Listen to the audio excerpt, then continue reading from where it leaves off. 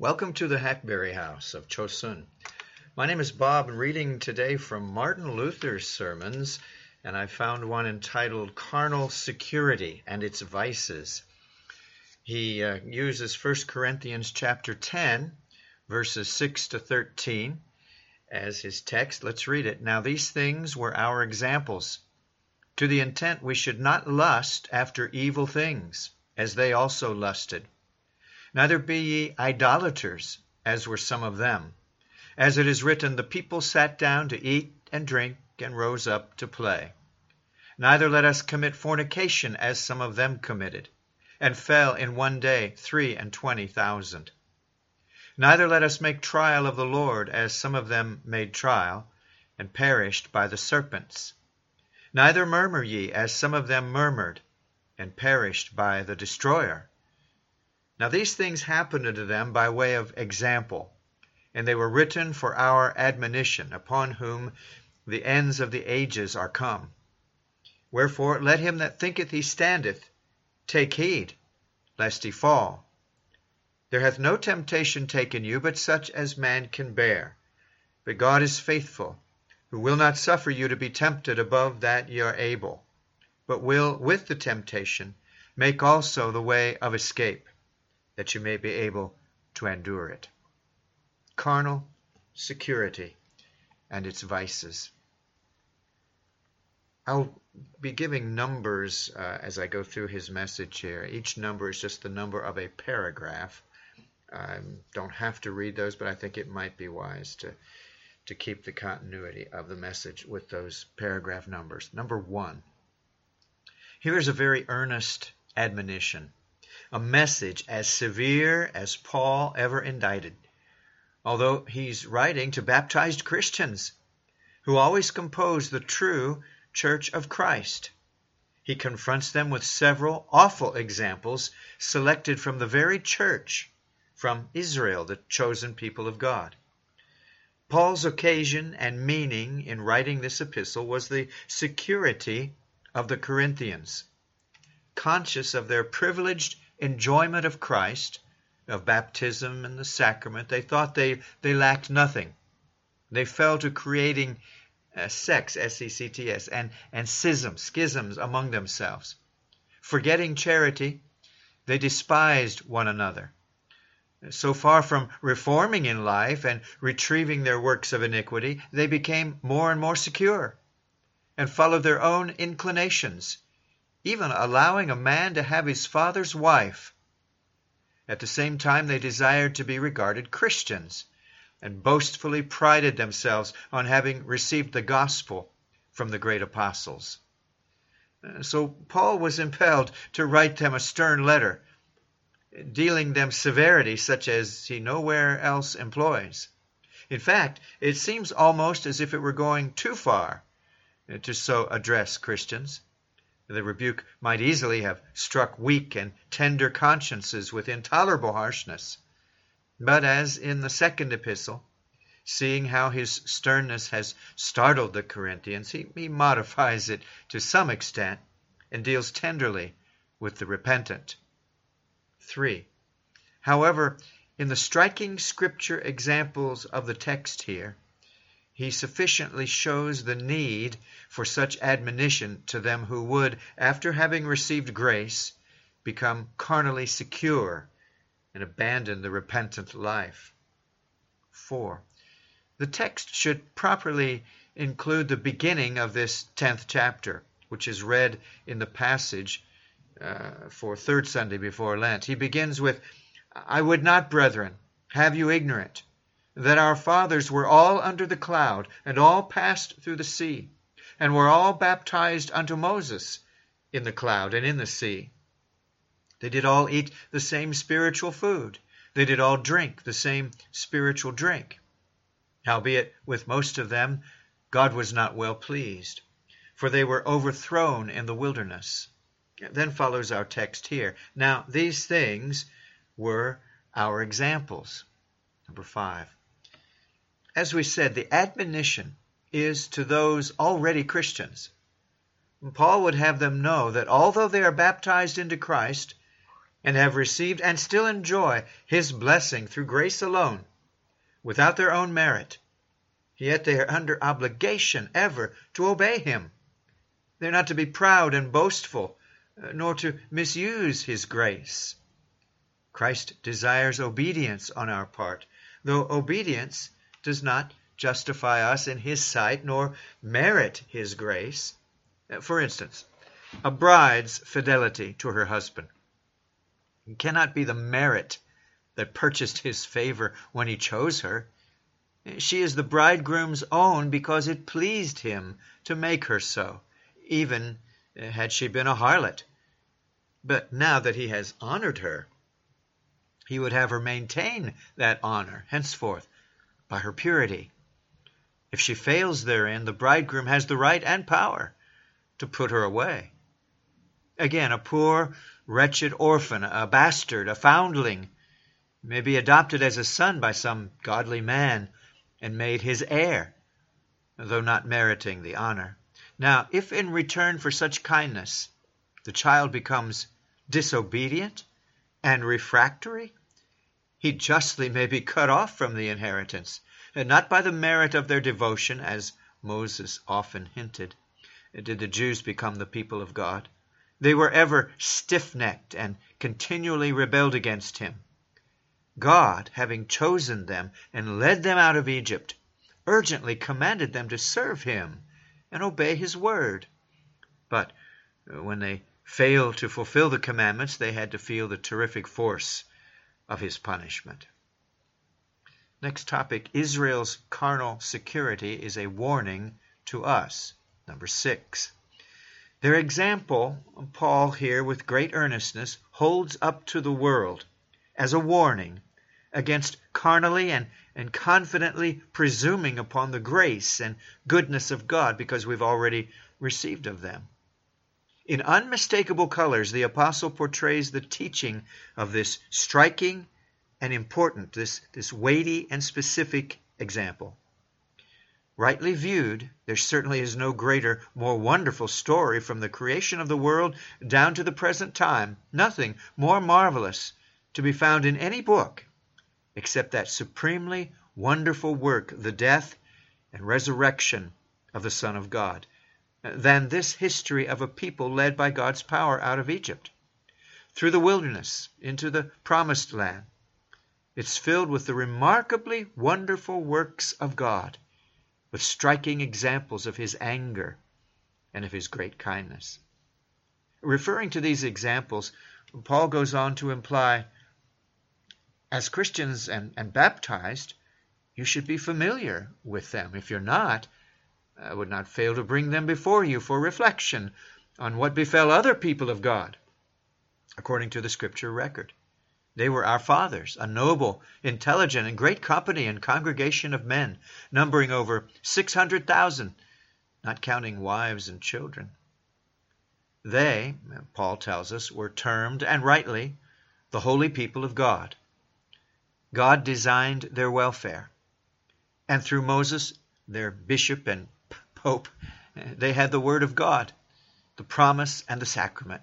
Under Moses, they were all baptized when he led them through the sea, and by the cloud, under the shadow of which, sheltered from the heat, they daily pursued their journey. At night, a beautiful pillar of fire, an intense, lightning-like brilliance protected them. In addition, their bread came daily from heaven, and they drank water from the rock. These provisions were their sacrament and their sign that God was with them to protect. They believed on the promised Christ, the Son of God, their guide in the wilderness. Thus they were a noble, highly favored, holy people. But, number 8, with the great mass of the people, how long did faith last? No longer than until they came into the wilderness. There they began to despise God's word, to murmur against Moses and against God, and to fall into idolatry. Whereupon God vindicated himself among them. Of all that great nation which came out from Egypt, of all the illustrious ones who assisted Moses in leading and governing, only 2 individuals passed from the wilderness into Canaan. Plainly then, God had no pleasure in the great mass of that host. It did not avail them to be called the people of God, a holy people, a company to whom God had shown marvelous kindness and great wonders, because they refused to believe and obey the word of God. The prospect was good when they were so wonderfully and gloriously delivered from their enemies, and had at Mount Sinai received from God the law and a noble order of worship. Their prospect was good for them to enter into the land. They were already at the gate. But even in that auspicious moment, they provoked God until he turned them back to wander 40 years in the wilderness where they perished. Number 9. Their punishment was wholly the result of their odious arrogance in boasting in the face of God's word, of their privileges as the people of God, upon whom he daily bestowed great kindness. Do you not recognize, they bragged, the holiness of this entire congregation, among whom God dwells, daily performing his marvelous wonders? In their pride and defiance, they became stiff-necked and obstinate enough to continually complain against Moses and to oppose him, whatever course he took with them. Thus they, day by day, awakened God's wrath against themselves, forcing him to visit them with many terrible plagues. These failing to humble, he was compelled to remove the entire nation. Many times God would have destroyed them all at once, had not Moses prostrated himself before him in their behalf, and with earnest entreaty and strong supplication turned aside his wrath. Because of their perversity, Moses was a most wretched and harassed man. Now, the man Moses was very meek above all the men that were upon the face of the earth. That's Numbers 12:3. For he was daily vexed with their defiance, their disobedience, and the opposition of this great company of people. Further, he had to witness and endure for the entire 40 years the numerous and awful plagues sent upon his people, his heart being filled with anguish for them. And then, too, it was his continually to withstand God's wrath. Number 10. Terrible indeed is the thing we learn of this famously great people, God's own nation, unto whom he reveals himself, to whom God and Christ himself are revealed, a nation God governs and leads by his angels, a people he honors by wonders marvelous beyond anything ever heard on earth of any nation. As Moses says in Deuteronomy 4:7, what great nation is there that hath a God so nigh unto them, as Jehovah our God is, whensoever we call upon him? And yet all who came out of Egypt and had witnessed the mighty wonders God wrought among them and among their enemies fell and glaringly sinned, not according to the measure of the mere weakness and imperfection of human nature, but they sinned disobediently and in willful contempt of God. Hardened in unbelief and insensibility, they brought upon themselves overwhelming punishment. Number 11. Paul mentions several instances of the sin whereby they merited the wrath of God, to illustrate how they fell from faith and disregarded God's word. First, he makes the general assertion that with many of them God was not well pleased. He means to include the great mass of the people, particularly the officials and leaders, the eminent of their number, individuals looked up to as the worthiest and holiest of the congregation, who actually had wrought great things. Many of these fell into hypocrisy through boasting of the divine name, the divine office and spirit. Korah, for instance, with his faction, including 250 princes of the congregation. And that's Numbers 16:1 and 2. He and his leaders claimed right to the priesthood and government, equal with Moses and Aaron, and so ostentatiously and boastfully that only God could say whether they were right.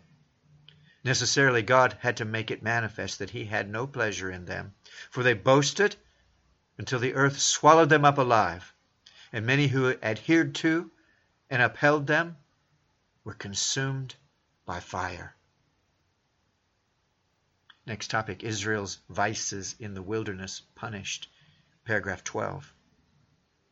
Proceeding, Paul recounts the vices which occasioned God's punishment and overthrow of the people in the wilderness. First, he says, they lusted after evil things.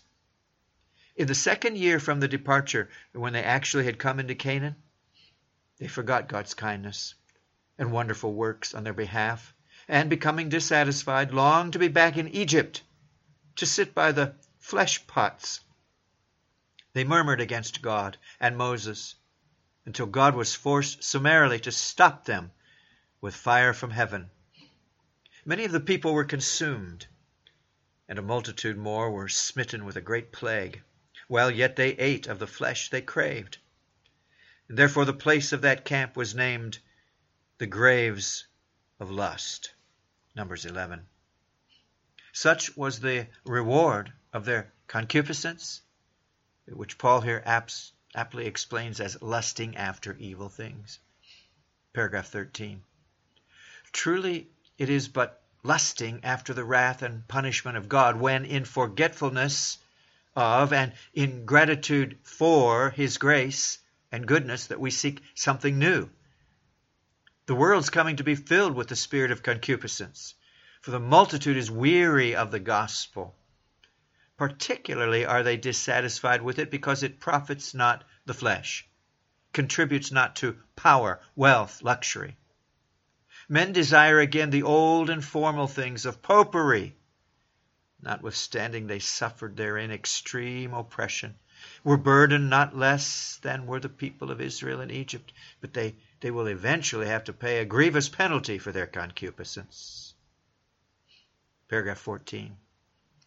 In the third place, the apostle mentions the great sin, idolatry. Neither be ye idolaters, he counsels, as were some of them. And not simply the lower class of people were guilty in this respect, but the leaders and examples. As they led, the multitude followed. Even Aaron, the brother of Moses, himself a high priest, swayed by the influential ones, yielded and set up the golden calf. That's in Exodus 32:4, while Moses tarried in the mount.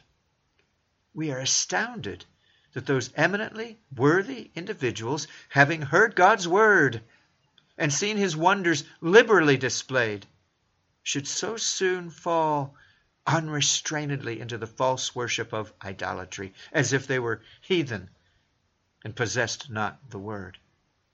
Much less need we wonder that the blind world always is entangled with idol worship. Paragraph 15. Where the word of God is lacking or disregarded, human wisdom makes for itself a worship. It will find its pleasure in the things of its own construction and regard it something to be prized, though it may be imperatively forbidden in God's word, perhaps even an abomination before him. Human reason thinks it may handle divine matters according to its own judgment, that God must be pleased with what suits its pleasure. Accordingly, to sanction idolatry, it appropriates the name of the Word of God. The Word must be forced into harmony with the false worship to give the latter an admirable appearance, notwithstanding the worship is essentially the reverse of what it is made to appear. Similarly, popery set off its abominations of the Mass, of monkery, and the worship of saints. And the world in turn seeks to set off that idolatry to make it stand somehow before God's word. Such is the conduct of the eminent Aaron when he makes for the people the golden calf, Exodus 32:5 and 6, an image or sign of their offerings and worship. He builds an altar to it and causes to be proclaimed a feast to the Lord, who has led them out of the land of Egypt. They must imitate the worship of the true God a worship of sincere devotion and honest intention with their offering, the calf, in the attempt to introduce a refined and ennobling worship. 16. Thereupon follows what is recorded in Exodus 32:6, to which Paul here refers. And they rose up early on the morrow, offered burnt offerings, and brought peace offerings, and the people sat down to eat and drink, and then rose up to play. That is, they rejoiced and were well pleased with themselves, content to have performed such worship, and deemed they had done well. Next they proceed to their own pleasure, as if having provided against God's anger. Thenceforth they would live according to their inclinations, wholly unrestrained and unreproved by the word of God. For, as they said, Aaron made the people free. 17. Such is the usual course of idolatry. Refusing to be considered a sin, it presumes to merit grace and boasts of the liberty of the people of God.